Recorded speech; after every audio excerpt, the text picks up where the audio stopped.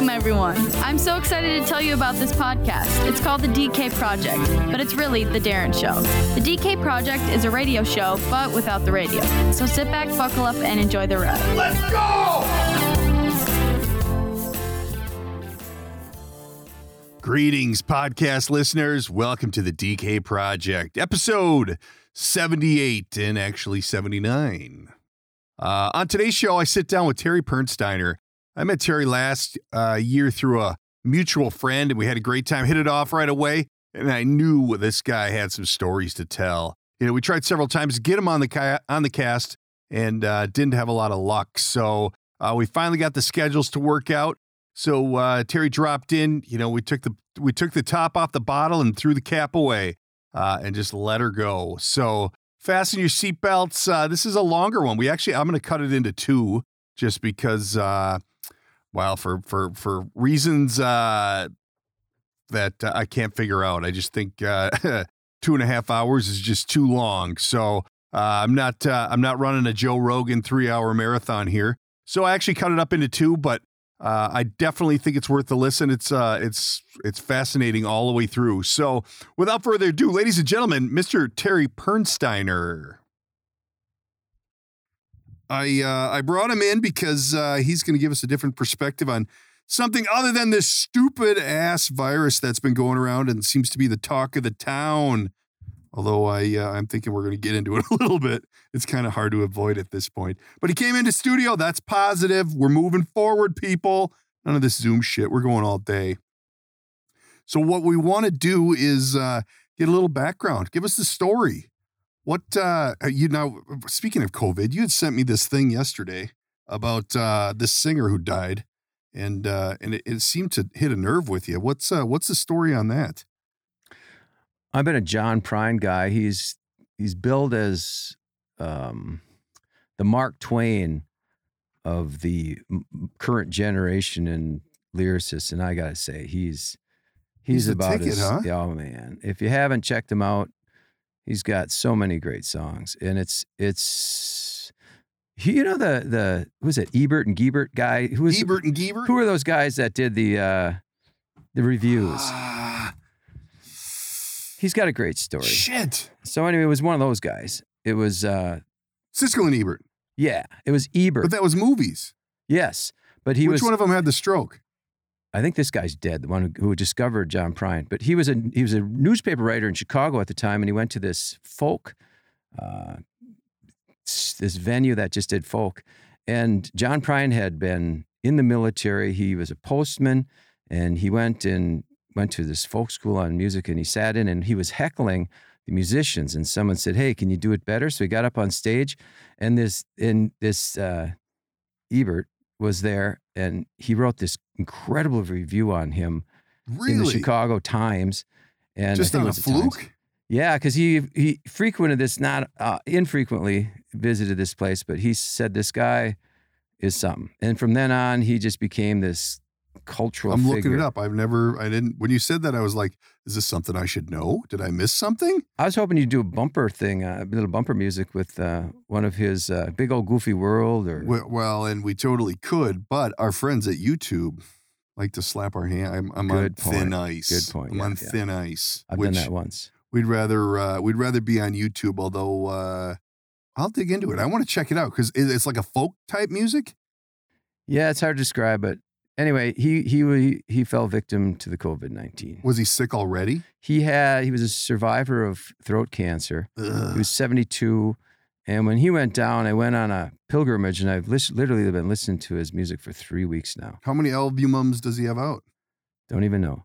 Ah, really? That many? Yeah. He's been at it for. So what is that? You Spotifying that, or how? I'm Spotifying it. You're a Spotifyer. Yeah, I'm wearing it out. Spotifyer. That's good though. That's good. How cool. I'm going to check it out. I've had a lot of talks with people about the COVID situation, and it's funny because if I had a car yesterday, it was a loaner car, and it had the Sirius XM in it, and I listened to a little bit of Howard in the morning, Howard Stern show, and what a world of difference it is from day to day here locally to what you hear on the East Coast. The West Coast even isn't that bad. But Howard and them, it's like, good God, they're in a bunker. They're not coming out for air. Yeah. Where we're like, like I said, you came into the studio today. I own an ice cream store. We're almost back to thinking about opening because the one in the town near us is open, with certain regulations. And it's like, it's not my primary business, so I don't need to rush to get it open. Mm-hmm. But I think that with all that we've heard and all that we've seen with this COVID situation, I was talking to my mom yesterday, and it's like the numbers are skewed to the point where, they were saying all these people died from the COVID when really it wasn't. They died from what the hell ever, and they tagged it as COVID because it's like, I think my mom threw a number like an extra $1,800 or something to the hospital. I don't even know, but here nor there. But that's too bad because I know there are a lot of people that are actually dying from it. But there's big, on that topic though, it's become politicized. Oh, for sure. Besides the politicized dynamic, I've been sitting there pondering. Society has always wondered what the value of a human life is. And so to place value emotionally is one thing, but now our society is placing value economically. And then I have a daughter that's graduating from Madison in nursing. And that brings back when you see her in the full regalia of I'm going to sit with a positive patient, and then all of a sudden you get this personalized thing like this musician dying. It impacted me. But Howard, though, it's now simply how many ICU beds have you got? So the truth is it's now saying, let's look at the system and what it can. So they've been trying to manage it from that perspective and then personalizing it at the same time and then using data. And so you have all these people. Some people are scientists who live in data. Some people are young with no risk factors. Some people have no one with risk factors. And then until there's a death that has some association with you personally, you don't give a shit. And so Howard Stern, I'm sure, has had many people that he's witnessed. And then you see these distant stories about the emergency room guy who died. And now there was just a woman who just committed suicide because she had 18-hour days and she just couldn't take it anymore. She was a physician, ER physician. And she just, this was like yesterday, I believe. So you see that the PTSD is now becoming a dynamic. Is that better? Yep. That PTSD is becoming a dynamic now of these frontline people, and I again bring it back to my daughter, and so I'm sensitive to both. Also, economics. That's interesting because you don't think of it that way, but it's true. I don't know anybody who's died from it. Well, then is she working? My daughter's, yeah. She works at a hospital in Madison, and they haven't had that many incidents because they've had some pretty good shelter in place and things. But there's a reality to it, is all I'm saying. And at the same time, you say, here's an interesting dynamic. There's so many facets to this thing. One of them is I have a business partner that's done really well, and he's quite financially set. Now, his deal is I never want to deal with debt or anything like that. So he has a sensitivity to the government going in debt like they are. And then there's the other side of society that says, I'm dying here, I'm unemployed, I need a safety net. And so you have that debate. And that's an interesting one because then it becomes who has the volume, who has the time, airtime, and that's the loudest voice. Yeah. Yet who is really in control? And then there's the politician. So it gets so convoluted that to have one simple position is almost short-sighted because like anything, everything's gray.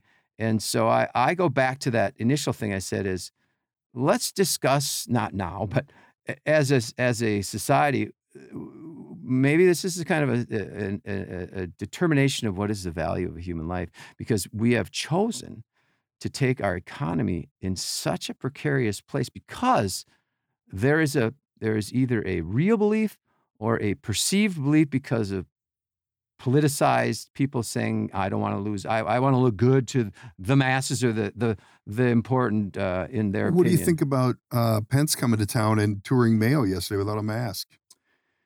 seems to be all over everything. He just did it again. Where was he? I just saw it on the news early this morning. He did it again.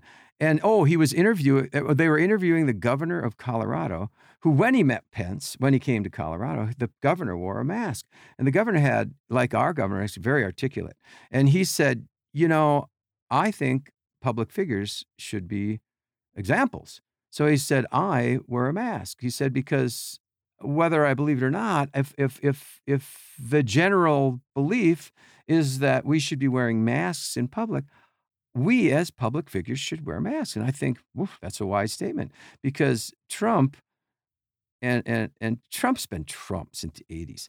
There's never been a surprise about Trump. Anything he says or does, he's consistent. He's quite confident about himself. And that's an understatement. And so he just chooses not to. But Pence, so Trump almost has an excuse because he's Jesse Ventura. And right in front of you, Jack, you got the man. The body. The body, the man.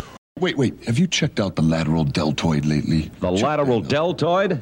Check that out. Check it out. I get more beautiful looking every day, yeah.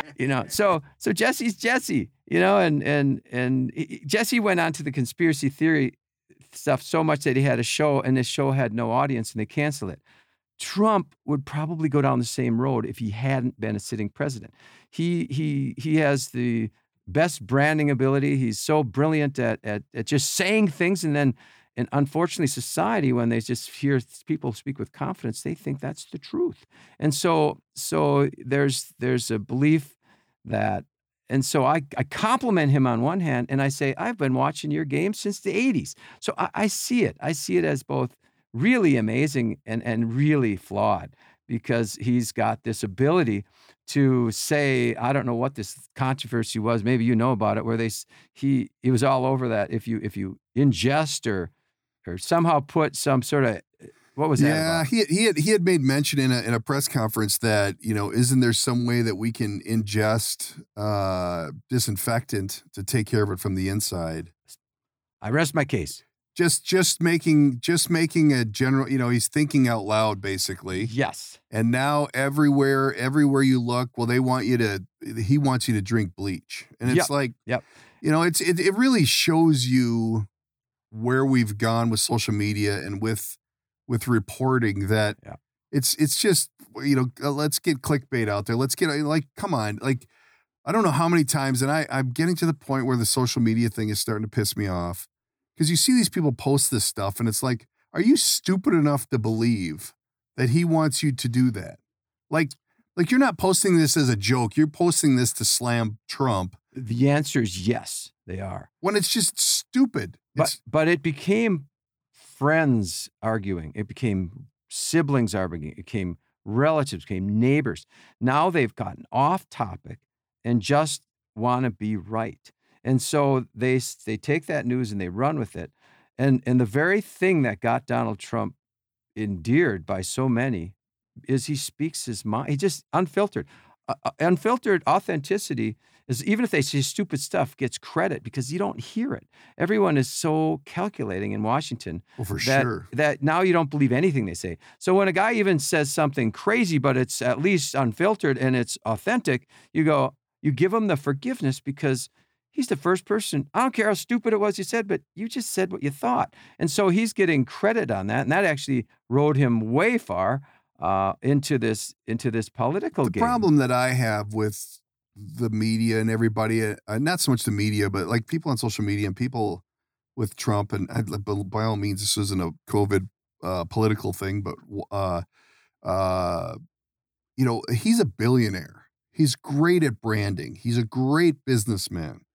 And for people that just go in and slam how dumb he is and it's like, it gives you that whole old ad, like, you think you could do better? Like, these people you're taking the time to slam him on social media. What is it that you're doing? Like, I mean, are you flying the shuttle right now and you have time to throw a quick Facebook post out about how dumb our president, like, these are people who are not at that level. It's a inferiority complex that, hey, this guy has shit that I want. I want to be this famous. I want to be this. I mean, the guy's controlling the biggest country in the world right now. And yeah, he doesn't have a filter, but in that aspect, he's gotten to a level, however he did it, being a stupid TV show, buying hotels, branding this, branding that. You know, he's stumbled a few times. He's made some bad decisions. Who hasn't? Like you look at these presidents, you look at Obama and you look at Joe Biden, and it's like, come on, there's so many double standards. There's so much bullshit out there with people thinking that they know better. Well, if you know better, there's a way. Get elected and make a difference. Otherwise, shut the hell up. And on several points of that, Joe Biden has said the dumbest stuff, but I believe he's the nicest person ever. I believe that. Well, I'm sure he but is. The stuff that comes out of his mouth makes you say, "Phew." And Donald Trump he inherited like $195 million or something. So he started out with a lot. But to your point, you know how many people started out with that and didn't grow it? He brought her down. He brought her down to zero 3 times. I think he filed bankruptcy 3 times. No, that was on his many entities, that like the casinos. So he filed bankruptcy probably way more than that. That's just what went in public. But the truth is, as being in business and knowing these larger deals, and it's now became evidence when he was reluctant to let his net worth out. His net worth is a tiny fraction of real wealth. Right. But his branding is genius. He had a TV show. He all the hotels and golf courses, he actually takes an equity stake. He says, I don't want to put any money into this deal, but give me 5% of that and you can have my name. Right. So you add up all those 5% or 10%, and now you have several $1 billion out of his sweat equity and actually his flat out, I'll say it, confidence, which is truly arrogance. I think a lot of that was from the show. Do you think without The Apprentice, he's where he is today? That was way before that when he made those branding. Way before that. I know in my dream of dreams, I want to be Donald Trump Jr. I mean, you may not agree, but Jesus, that kid lives a life. Holy and he's quiet. Snot. He's like not the personality of Donald Trump Sr. No. Where he just took advantage of any woman he wanted because he showed up in Russia with a private jet. I said to my wife yesterday, what? There's no rocket science to taking a private jet. I could take a private jet to Russia and show up with all my wealth and pick a beauty pageant girl out because they're dying to become living in America and be associated with glamour and wealth. So he didn't pull off any hat trick here. He showed up in Russia with a big old jet and showed up at all the right parties and said, I want her. So again, he had a lot of chutzpah and whether it's arrogance or narcissism or just naivety. For those of you scratching your head, naivety, lack of experience, wisdom, or judgment. It worked. It's all of it. I do too. That's right. She's getting the short end of the stick, though. Like, she's actually well-educated, speaks a bunch of languages. You don't hear shit about her. Mm-hmm. If she was Michelle Obama, I mean, my gosh, you might as well just clear the way because she's going to walk across the water. But that straight truck outside your office, wouldn't even be able to hold her prenup. I got a hunch. Oh, I'm sure. So I think there's a lot of dynamics there that are just purely human, but that's probably what it is about Trump is he's human. He doesn't seem to be so artificial and so like, hey, they wrote this for me. No, I thought of this and I'm going to say it, you know? Yeah. And that's how we all live. That's how we all talk. And I think people relate to that. And I think, I think Biden's just the token, like there's no possible way he's the best option for the Democratic Party right now. There's no way that you could say he's the best option. For a while there, it was, the younger kids can't relate to him. There's no way he's going to win the nomination. Yep. And now everybody else just disappeared. Yep. And you're telling me that that's the best you got? And you know what? And I can say that probably with more credibility than you because I can tell your position. I'm an independent. Mm-hmm. I'm saying, I agree with you. I was just saying that to someone else. I thought, boy, the Democrats are going to screw it up again. Anyone who can't beat Trump when he says what he does and does what he does, because I got to be honest with you, I used to vote. I was a small business owner, so I had, for most of my life, an entrepreneur. I've been self-employed since I was 18. So you can imagine my position on a lot of things, on unemployment tax and all that. So I took a vote line for years, but then I kind of got out of it and probably typical with aging, people is I became more centered, and I thought, wow, you really do have to. The answers are in the middle. If you get polarized to any party, not much real progress is going on in any area.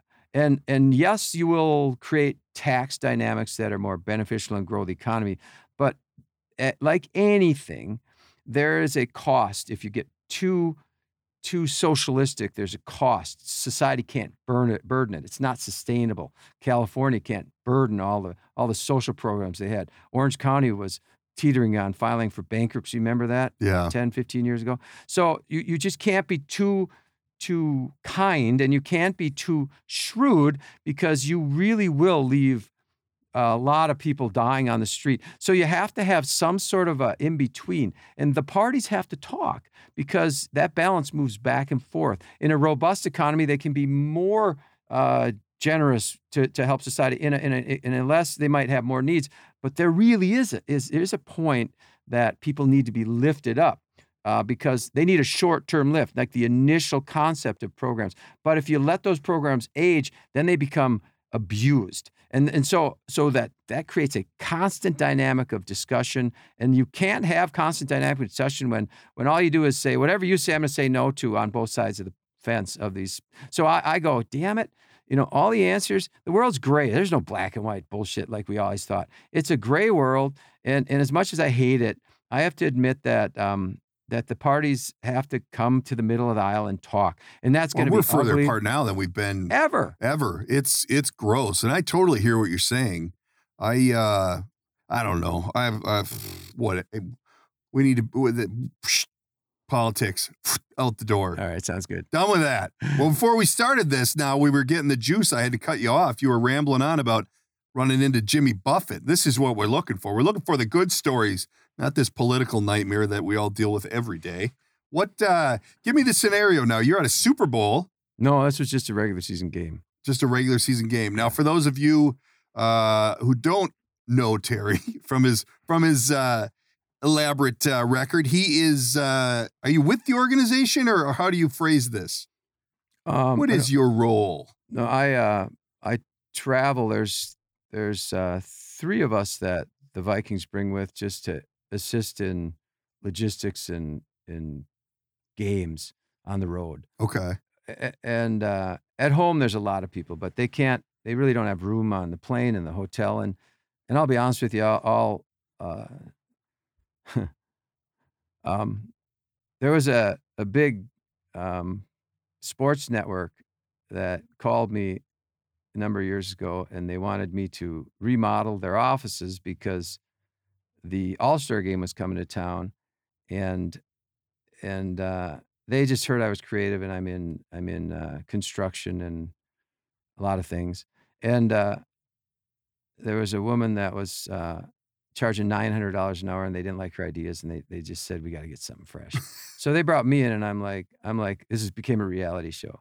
I walk in there and I said, are you an accounting firm, or are you blank, blank, blank? Yeah. And they're like, why? I said, I want to use an expletive, but your offices look like a fucking accounting office, and you're Fox Sports North. Mm-hmm. I said, this is terrible. You're boring. They said, do you want to meet our designer? I said, I already did. Walk down these halls. It's like off-white, and this could be really fun. And they said, okay, what do you want? So I said, I want to gut the lobby. What do you want? I want to put all the big logos in aluminum of all the sports teams you do, which is the Vikings, the Wild, right, the Timberwolves, all these sports teams. All the ones and the without Wisconsin too. But they also did Wisconsin. They didn't do the Packers, but they did the Bucks, and they did. Oh, really? Because they do Wisconsin, and why don't they do the Packers?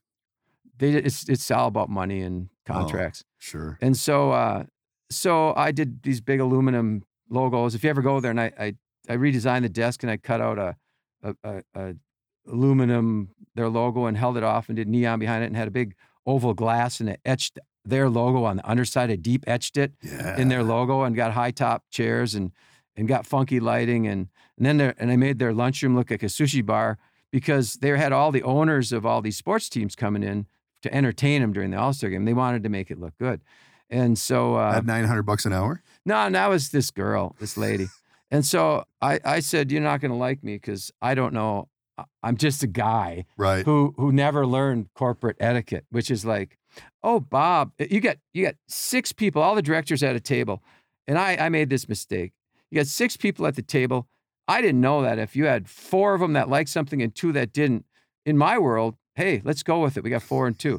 In that world is, if one person doesn't like it, you go, oh, Joe, you don't like it? So Joe, we'll table it. And can you tell us why? And the interesting thing with Joe, I'd say like, I don't really know why I don't like it, but you know, and I'm like, well, but we all know. And at one time I picked all these really fun colors. And the one person said, this is too wild for me. And then the one person shows up late to this office, one of the directors, and said, hey, I just came from our ad agency. What's this? I said, these are our colors. Oh, that's the same color as the ad agency. I said, see, we're onto something here. And they tabled it all because the one person said, it's a little bit much for me. And I'm like, looking around saying, what's the problem here? Don't we just go with it? And then the one guy who was spearheading it came, pulled me over and said, you know, we don't make people feel bad. I said, I didn't know that's corporate America. I said, I can't say anything. Give me a timeline. How long ago was this? Whenever the All-Star game was here, I don't even know. For 5 years ago. Oh, really? Yeah. Oh, yeah. You should have known then. I was thinking it was like 20 years ago where no, it was so iffy. So I'm so bad with that etiquette. And so well, you fit right in here. Yeah, exactly. So the story was, I said to them, all right, let's just cut the bullshit. I said, I've been around sports organizations for 28 years. I know one thing. They don't spend any money. So I know your budget is way less than you can than we can even pay for, than what we should have to do this. And he just looked at me and it was very quiet and he smiled. And he just smiled and nodded a little bit. And I said, so let's just start there. I'm not going to present a number that you should have. We're going to do this, you know, so the truth is that's a long way of saying organizations don't spend much money. And you know, a lot of people say, well, how do you think they got there? The wealthy, the billionaires that play the game of I own a sports team, not by being frivolous and like you and I probably are. Right. We go to a baseball game, we spend too much money. Right. Because, you know, you go, how much did you spend at a baseball game or a football game? Yeah, it was a good time though. Well, they don't make that mistake. And so they don't. You find that with a lot of, and I don't know how many rich people you know or wealthy people you know, but they're usually the cheapest people you know. Like they don't like to spend money. Unless it's what they want. You got to get over a certain level. Then if it's their personal, like if I want to go to France, I'll take my jet to France. If it costs me $10,000 to get there and back, and it's I want to go with my family, great. If I'm going to spend it on business, are you kidding me? Do you know that's $10,000? Right. So that's the dynamic I witness over and over. Although the old owner of the Saints was great. He was a car salesman, and Benson. And I always talked to him, and he was so great. He'd roll into town, and he would talk your ear off, but he was a salesman. So there are some self-made nouveau riche guys that aren't arrogant, or gals that aren't arrogant, that just are people. And then, and that's almost like you invented something and it just went wild. You didn't know about it. You know, it's like but then they become, I was in Kauai and we did the helicopter thing and there's this gorgeous side of Kauai. Well, the guy from Facebook bought that whole mountain. You know, it's like, so they evolve from being very, I'm going to change the world, to being very much into their own little world, and then they protect it. So there's an evolution, and so the nouveau riche and the old money are completely different people. Yeah. The value system and that's where we had an earlier discussion about happiness and association. I'm more of a sociologist about life and studying about. So as I see all these kind of dynamics, and I you know, I was a dropout in college, and I was actually. I have worthiness issues because people, I'm not kidding you, my principals and all that told me I wouldn't amount to anything because I had a lot of fun with my serious ADD in high school. And so I did try 3 colleges before I dropped out. But you gave it a good try. I gave it a hell of a try. But the truth is, I've been on a quest of mostly studying people. So when you talk about the NFL, I'm not going to give you a lot of stats and stuff. And I remember stories and the human side of players, coaches, the game. Because I am wondering, because I see them as like us. I look at the players and I think that young man, he's doing better than I. I would have been into all kinds of stuff. Drugs, sex, and rock and roll if I had that. So I really admire a lot of these young guys for being as disciplined. And even if they don't look that disciplined, almost all of them are.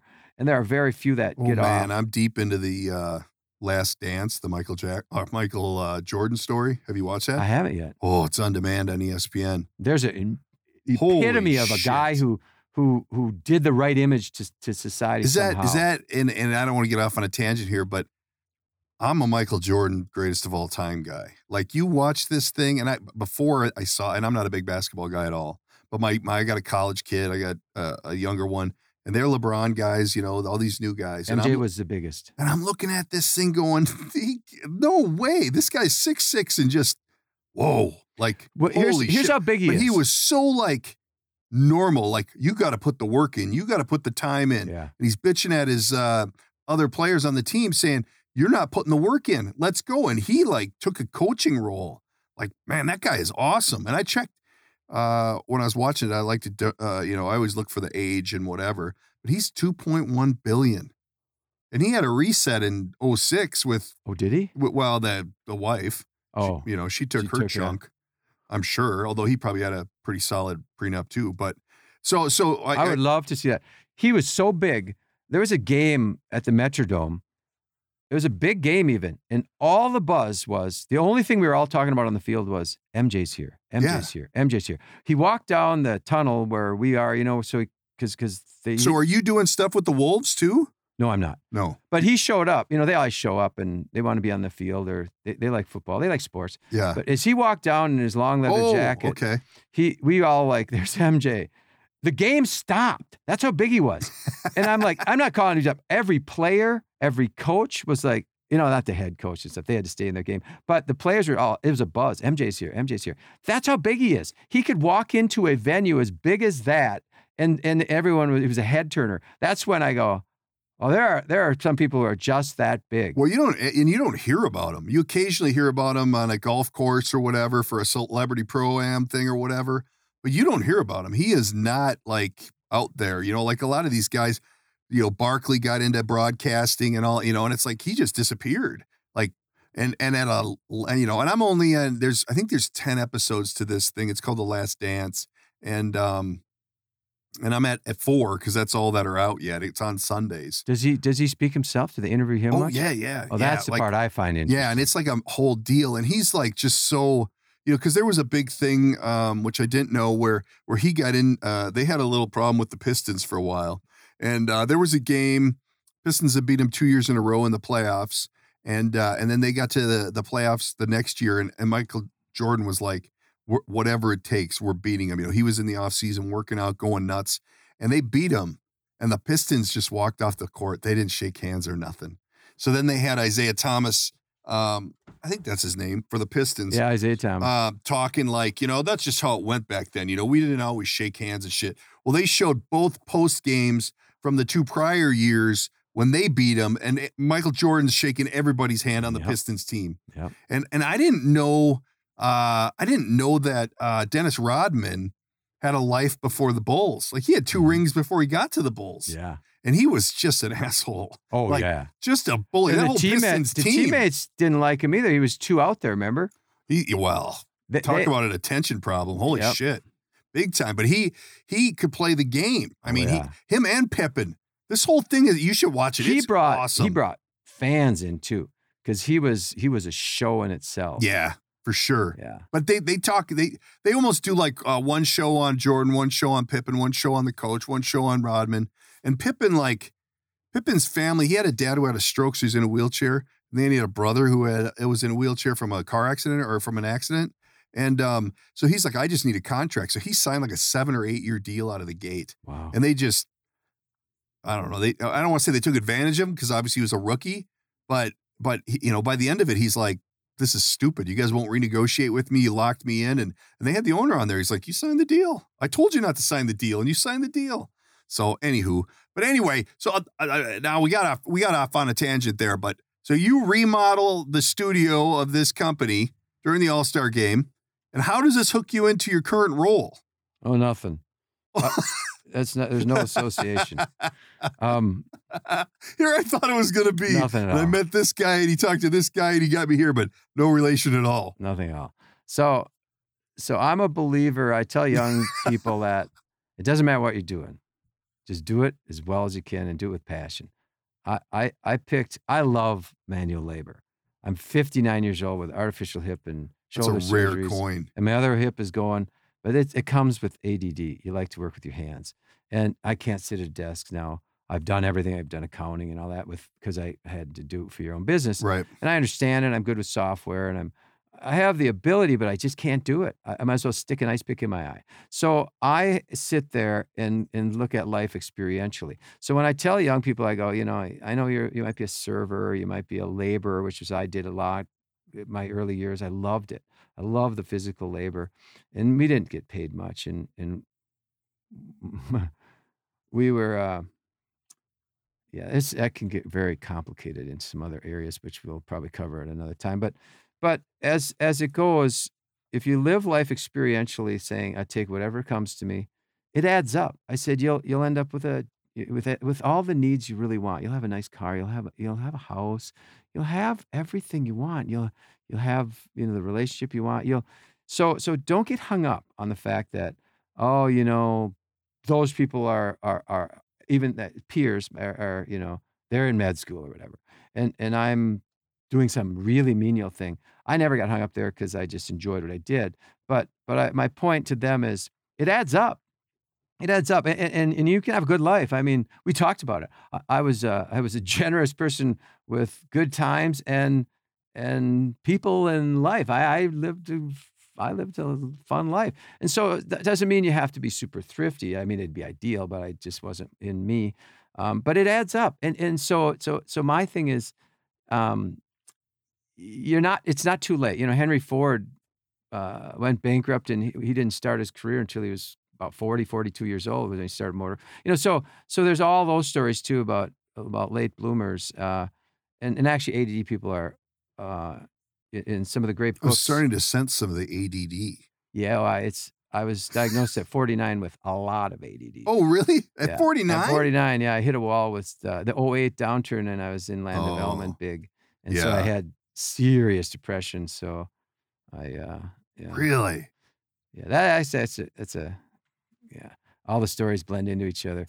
But a friend of mine founded a great kids store in town here, and her husband had Hell's Kitchen downtown. Oh, sure. And I was having lunch with her one day, and I said some stuff, and she's like, "Wow, you're depressed." And I said, "Am I?" So I was saying like really dumb stuff, like I don't want to wake up tomorrow and stuff like that. And you don't even know it when you're there. Yeah. And she's like, "You got to go in and get checked." And I said, "Where'd he go?"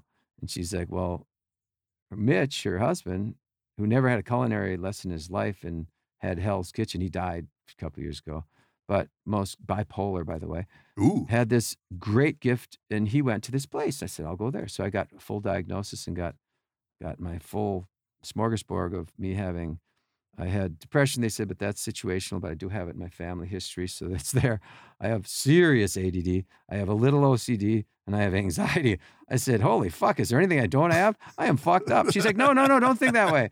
Would you leave with a buffet of drugs? No, they said, "We don't want to give you anything, not even for depression, but you need ADD drugs. You're bad." And I said, "Okay."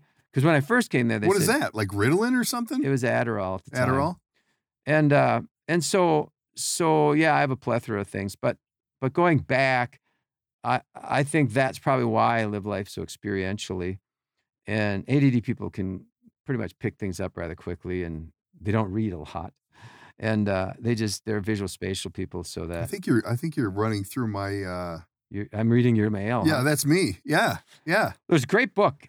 Anyone with ADD needs to know. Actually, there's two of them. What? The first one was called Driven to Distraction. You just said people with ADD don't read, and now you're telling us a book? No. You'll get a kick out of the whole story. Oh, shit, I'm So, writing it down. yeah, write it down. Driven to Distraction. And then they had a sequel. It's some psychiatrists who, at the second book, had thousands of interviews now with ADD people.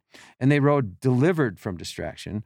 First, Driven to Distraction is their first book, and then Delivered from Distraction. And you go, and so, of course, you don't read, right? But you scan. you typically read a third of a book and say, I got this one. And you do. You kind of got the rest of it. So I'm scanning the first book and it goes, and I see, bullet points. So I stop there and it goes, if you went here first, I'm like, you got me. And then the second book has like 100 bullet points. And one of them in there just cracked me up. I'm reading them all and I've got most of them, right? One of them says, you like bicycles.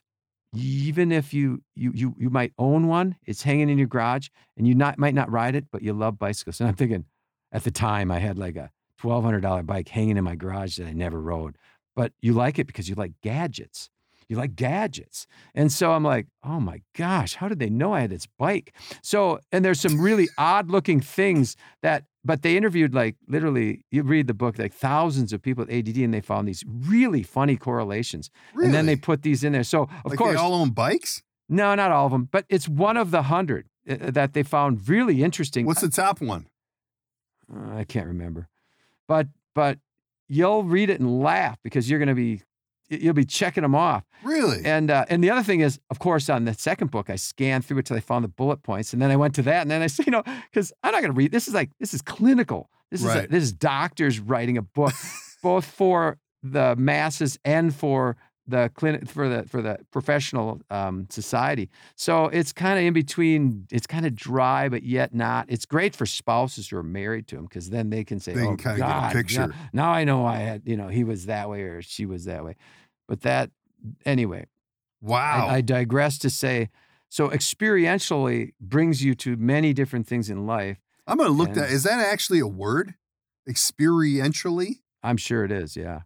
I'm sure it is. And you probably live it yourself looking at the fact that you're I believe podcast studio right now and you have these other businesses because there's this. Yeah, you're painting my picture. You get bored rather quickly and yeah. And you but see, I don't like to, like, I'm not a labor guy. Like you see me with a hammer or a shovel, look the hell out because something bad's about to happen. Yeah. And that's just it. You can never generalize too much about any specific thing because, everything's a spectrum for one, but you'll find patterns. They're creative.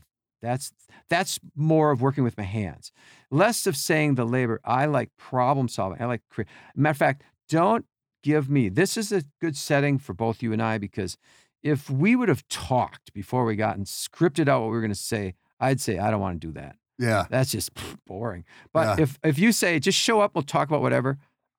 Now spontaneity is great. You know what's funny is one of my other 20 businesses is voiceover work, and given the diagnosis that you've just run through, never a big reader, heavy dyslexia, blah blah blah blah blah blah, not a reader. Actually, we just had a funny time at the house, which God, I'm loving this having the kids home, but that my kids were talking about when we were young. My son has dyslexia.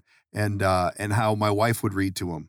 And then my daughter would be like, shit, Dad's going to read to me. Like, so I would make her read to me. And then house. And then my wife would be like, carb. I'd come in after a little bit. She'd be reading and you'd be snoring. So anyway, in this voiceover thing, all of my coaches, all the people that I work with are like, your podcast is you. That's you. You're the everyday dude. Yeah. No bullshit. But then you get into reading what other people have and it's really hard. It's really been a challenge, and I'm loving it because I like the challenge. I like the idea of learning this craft, but it's a whole. It's like someone who can't draw a stick figure. You're making them paint like Picasso. Like it is so out of my wheelhouse for those reasons because it's just not when you take something that someone else has written and I have to read it and make it seem like I wrote it. Yep. No way. I'll tell you why. The values of ADD people are principles and authenticity. And if you what do you mean by principles? Right and wrong. Oh, you're very hung up on what's right and what's wrong. You get passionate about honesty, integrity, things like that, because it's more important to you than, I hate to say it, than even money. I was offered $1 million bribe once on a land development. And I said, no, don't want it. That would be wrong.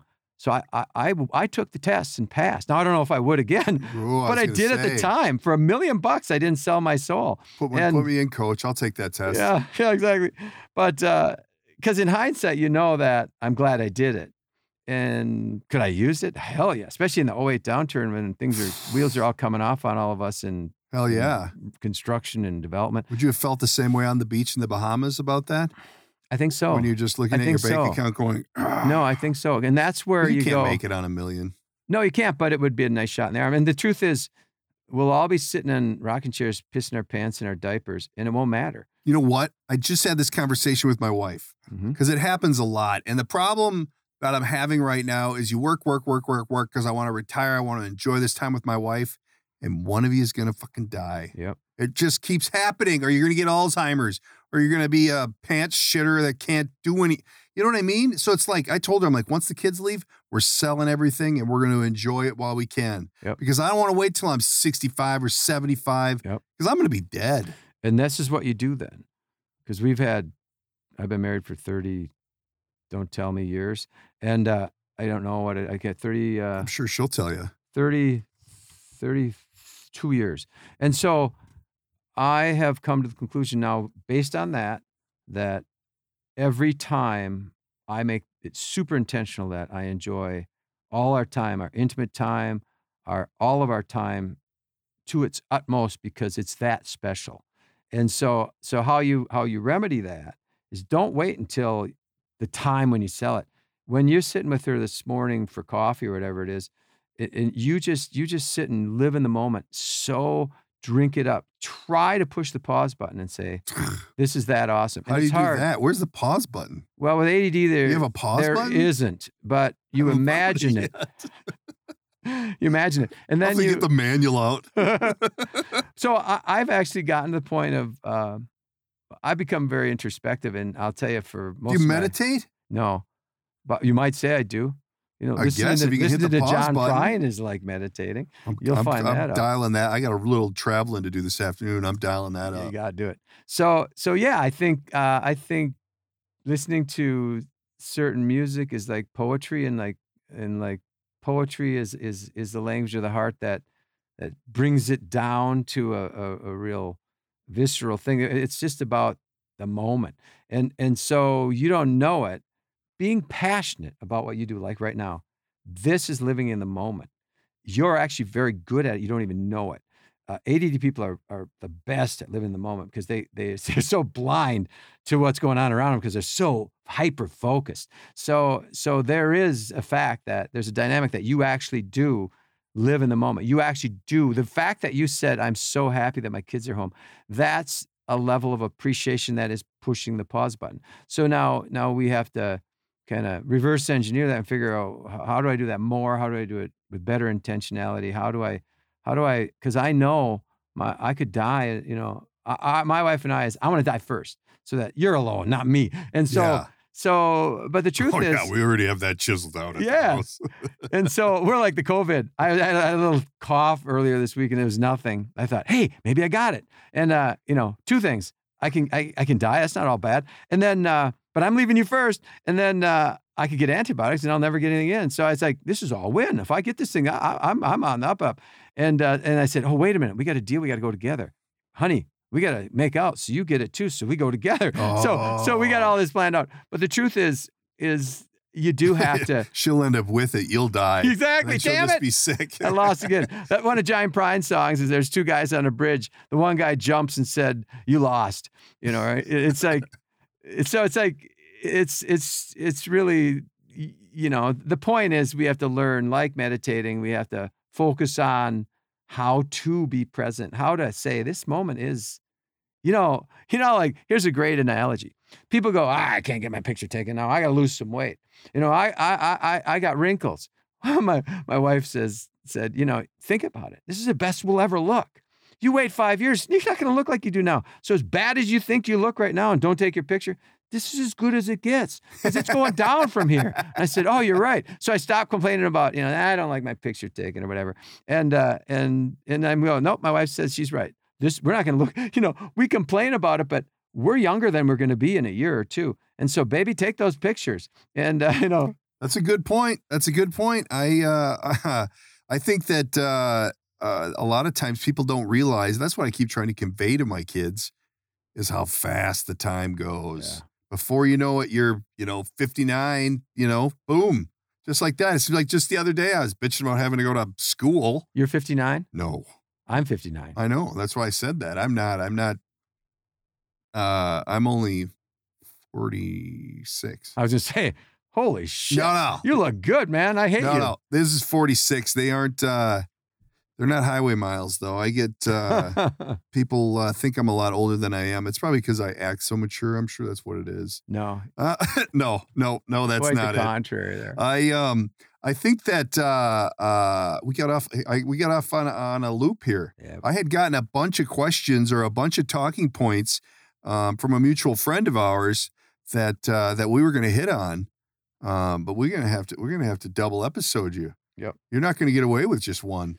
Well, life. Everyone says it's said that everyone has a book in them, and whether you're, a articulate writer or not, it's your story. Yeah. So everyone does have and actually, I find it very true that everyone's life is very interesting, and I also find true that all people's experiences are interconnected because we all have the same stuff in us. We all have pride or greed, or as much as we don't like to admit that, we have all aspects of what we see, both good and bad, and we talk about other people. We have that in us. So if we watch people or even hear their story, we can go to school on them and say, what would I do in that situation? Or maybe we can learn something. So I find everyone's story really curious in a selfish way to say, that's me too. And I'm talking about the bad and the good. That's true. I think I don't know that a lot of people, especially this day and age, I just watched I watch podcasts on YouTube, but Bert Kreischer had interviewed. You know who Gabby Reese is? She was a big volleyball player on the Olympic team, this kind of thing. Yeah. And she's married to some surfer dude, and they're real like hippie, Mm-hmm. But he was asking her, are you pushing your kids towards volleyball or surfing or and she's like, no, I don't push them towards any sports. I mean, obviously they're probably inherently going to be good at them because she's like 6'5". I mean, they're very healthy people, but she's like, I'm not pushing them towards anything. She goes, I don't suggest anything. She goes, I want to see their story. I want to see what they're going to do, and they can write their own story. I'm not forcing them into anything, but I've got an array of children from, 14 to God, he's going to be 29 this year, maybe. And you see the parenting, change over that spectrum to where my, 14-year-old, who is an 8th grader now, the way that the parents are in the, basketball games or the baseball games or soccer games, it's frightening to see how these parents are and how they're so trying. And I was one of them. With baseball. Dave, who normally sits in that chair, he was a coach on my son's baseball team. Our sons played together, and just two passionate people about the game who wanted their kids to play at a higher level when maybe it wasn't the best interest of the kid. And you see so much of that nowadays with the helicopter parenting. And don't talk to my kid. Don't look at my kid. And we're moving our society and our youth to such a strange place where are they able to discover their own story? Some of these kids, and I saw a lot of it because my son played baseball year round. And you saw the real crazy parents when you do that, where they're like, you live, eat, sleep, shit baseball, and, you're going to play it whether you like it or not. And a lot of these kids are like, and my son never said anything, but in his head, he was probably thinking, I want to play soccer. Yeah. And it was me. And then, but it was nice because of him being old. With the little dude, I'm like, I want you to have fun. I don't care what you do. Because I know you're never going to play at a higher level. You may, but 99% sure it's not going to happen. And I'm not telling them that, but go have fun. Go play in the dirt. Go have fun with your buddies. Don't worry so much about that. I don't want to dictate where you're headed. Totally. You decide. It's like my daughter. My daughter just got accepted to the honors college at San Diego State. Wow. And it's like, I don't know where that came from. You married up. Yeah, I must have. But just and everybody's like, oh, you don't want her to move there. You don't want her to leave the state. She'll never come back. And I'm like, good. Go find your thing. That's what I want you to do. I don't want you to be stuck here. I was stuck here. Yeah. And I but by all means, I have a great life. I do, my thing. I have anything I could ever want, but I don't want to make my kids, I don't want to focus their path for them. I want them to go do your thing. My other son's in Arizona and having the time of his life. He hates coming back to Minnesota because he, wants that freedom. He wants that lifestyle.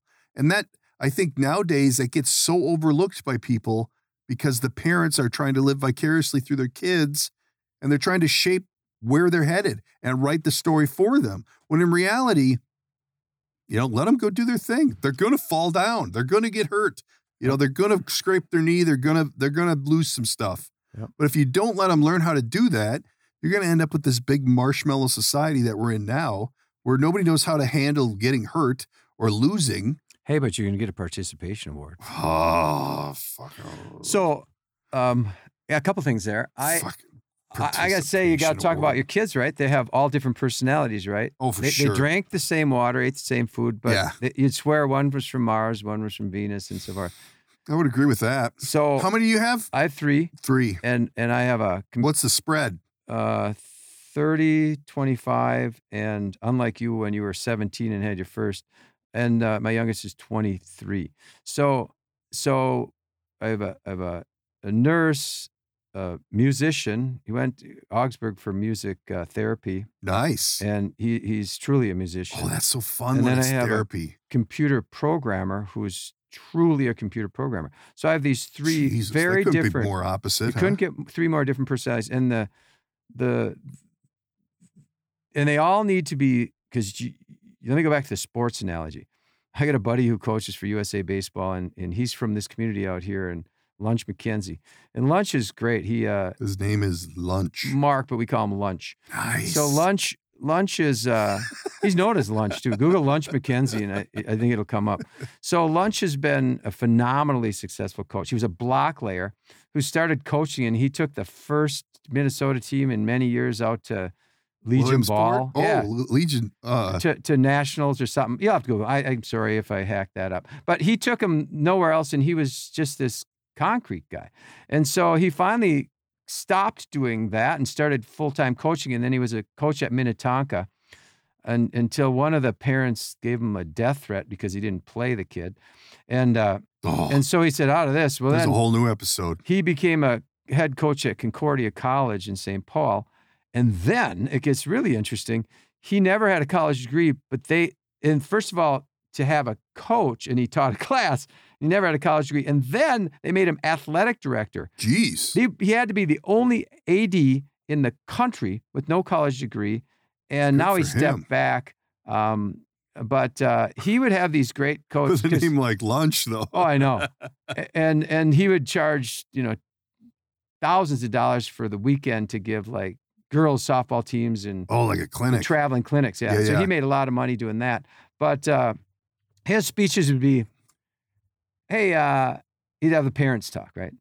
And they'd have the kids there, and he'd go, these would be like little kids, like you said, Johnny, how do you, how do you, I don't remember how he'd say, like, how do you hold your elbow when you're loaded with the bat ready to swing? Do you go up like this? And Dad, is that how you do it? Oh, yeah. He said, hey, see that? Don't listen to your dad anymore. He's wrong. Here's the thing, guys. None of you guys are probably going to make it to the big leagues, but you're going to have fun. You're going to learn to love the sport. You're going to learn all about the sport, and we're going to have fun. I'm going to play y'all when they're little. He said, we're going to make this a really great experience. So parents, don't get involved. He said, this is like an enjoyment sport. It'll be serious. We were out to win, but we don't want your input because I'm the coach here. And he'd do that, and he'd just shoot them right out of the gates. And so they'd all just the way to do it. Sit down, and he'd also say to the kids, there's a chance. Now, he teaches USA Baseball. Matter of fact, who's the best baseball player right now? I don't even know. Trout, right? Trout, yeah. So he had Trout, and he cut Trout from the USA Baseball team. He said, we got to play Cuba in 2 weeks. I got to let you go. He cried.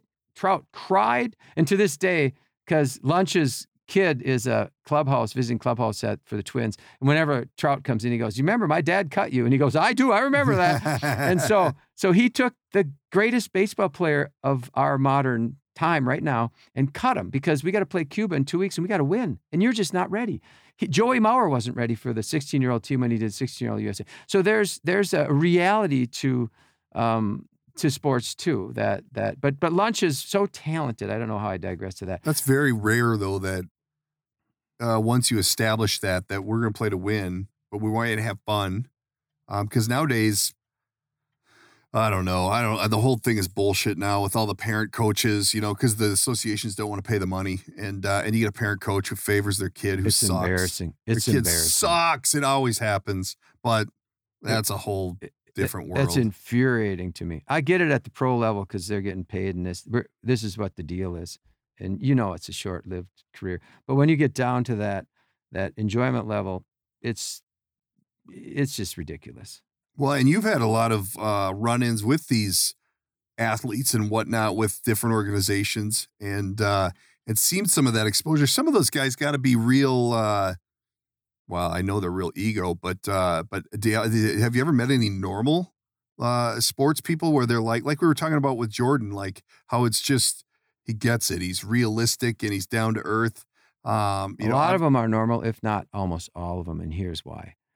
They know they're young men. Picture being 21, 22, 23, 24, 25, 6. Picture being 29 even. That sounds so old in the sports world, but it's still a 29-year-old who has been insulated. They've had people managing their lives to this point. They've literally gone from program to program, including the pros. They have staff persons at every pro team that are in player development and stuff that tell them how to manage their money. And I remember I asked Monty Kiffin about that once, and Monty Kiffin was a coach at Nebraska who won a title, and then he was a coach all over the place. Vikings for a long time, Jets, all over the place. And so Monty said, it's really sad. You see these guys, they come in before they had this kind of player development involvement. They'd make these big contracts for 3 years in a row. They'd think they're going to play for 5, 7, 10 years, and they never paid their taxes. So now by the time they get cut, they owe the IRS $300,000 and they don't have a penny. They spend it all on houses and cars. He said that broke his heart. So now there's much more involvement to say, guys, this is how you should do it. Can't make them do it.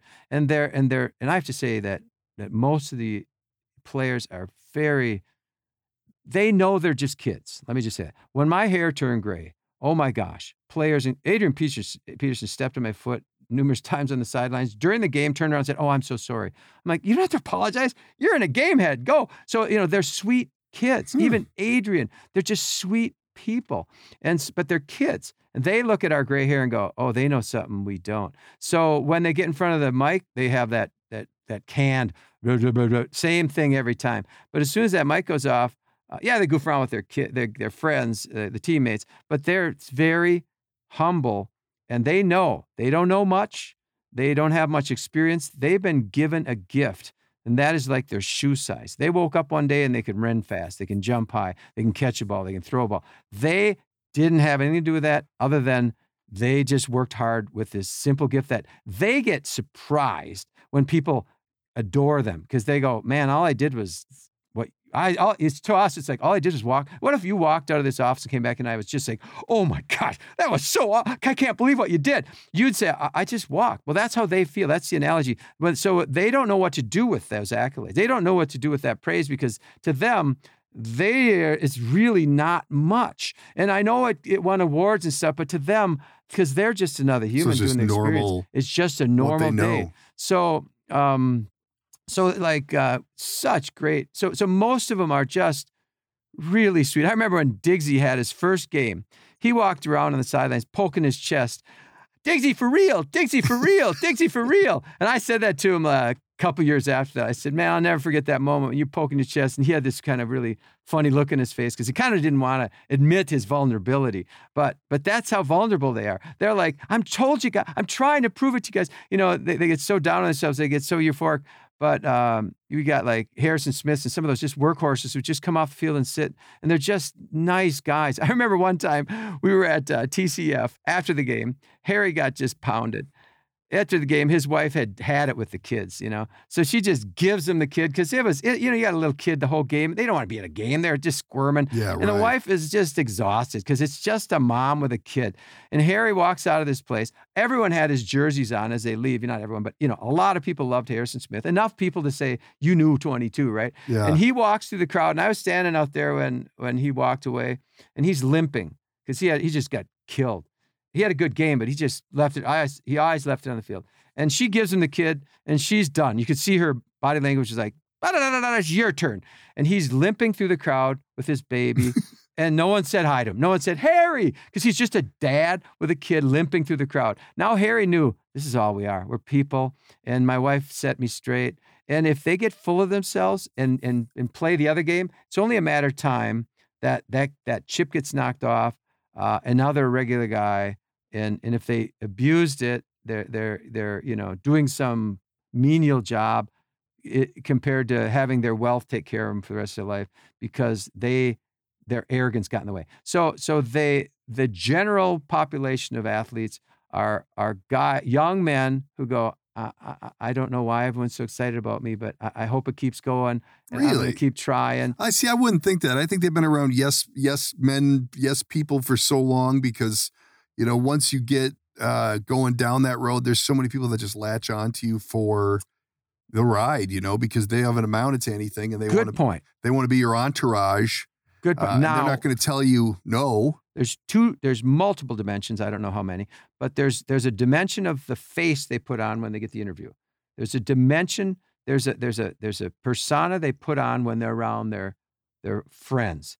There's a persona when they're around older people, but you can see it in their eyes. When I look at their eyes, they almost have a hard time sometimes making eye contact. Now when they're in the field, I remember I ran out in the huddle. I had to throw down the cleat cleaners in Chicago a year or two ago. And every time out, you run out and they scratch their feet so that they have good traction.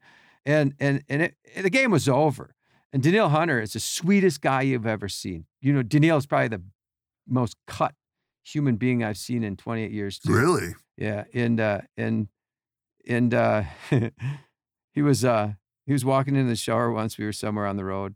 And he had his pants on, but he had no shirt on. So I touched him on the back and say, man, I don't usually say this to guys, but I've seen a lot of guys through the years, and you are probably the most cut. Really? Oh, thank you, he said. Here's this sweet kid again, where that's how sweet he is, right? Now we're on the field in Chicago. I throw it on the cleat cleaner because if the other team brings out stuff, you got to do it, or else they look around and say, well, what are you guys? Why aren't you treating our guys the same way as they're treating their guys? So they don't need cleat cleaners. It's over.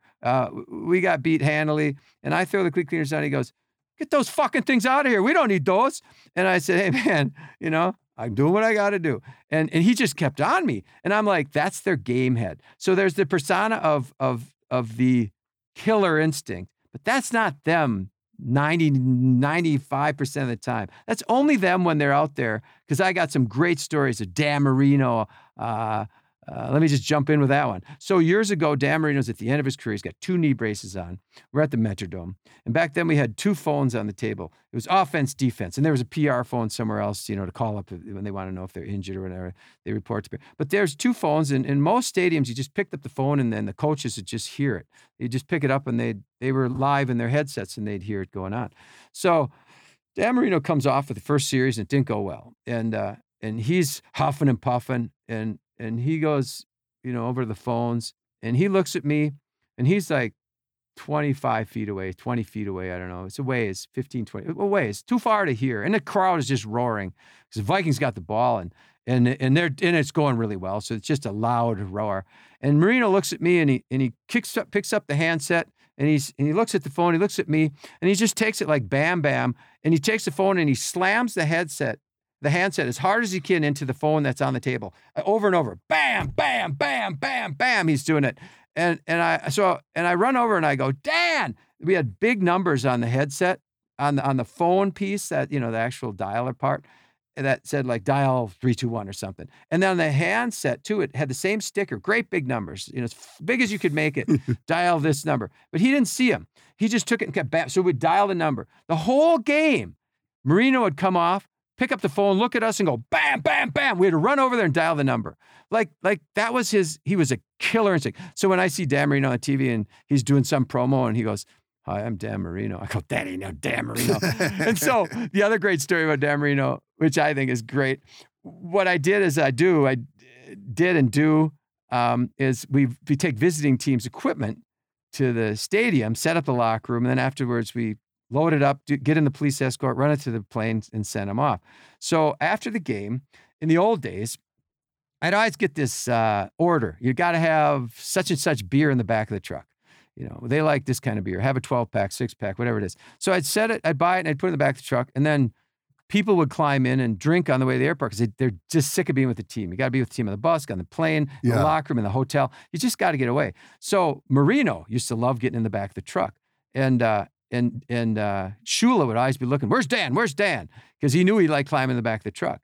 And I finally asked his equipment manager, who'd go back there with him, "What'd you guys do back there?" He said, "I'd lay down a trunk, I'd put a white linen over it, and we'd get this kind of hard liquor out, and we'd just drink it to the airport. And then they'd sleep on, it was a more relaxing flight." And so I was a ball boy in Miami. And I tried to get up to Dan, but he had all this security because he had his green jacket on. He and Schuler had some pregame thing where they were going to announce it and give him some award right before kickoff. And so Schuler's on the golf cart in front of him because remember he always was in the golf cart. Yeah. And so his security kind of leaves because it's right before kickoff. They can't be out there. And I'm in the bench area now. So I go up to him because he's standing with the Dolphins right in the middle. And I walk up to him and I say, "Hey, Dan." He goes, "Yeah, what's that?" I said, "I got the beer in the back of the truck." And he's standing all formal with his Hall of Fame jacket. And he goes, "Awesome." And I go, "Hey, let me know when you want to go."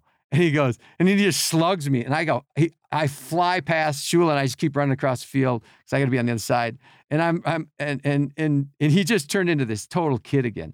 And Shula's watching me run. I thought, I bet not a single soul could ever guess what made him so happy.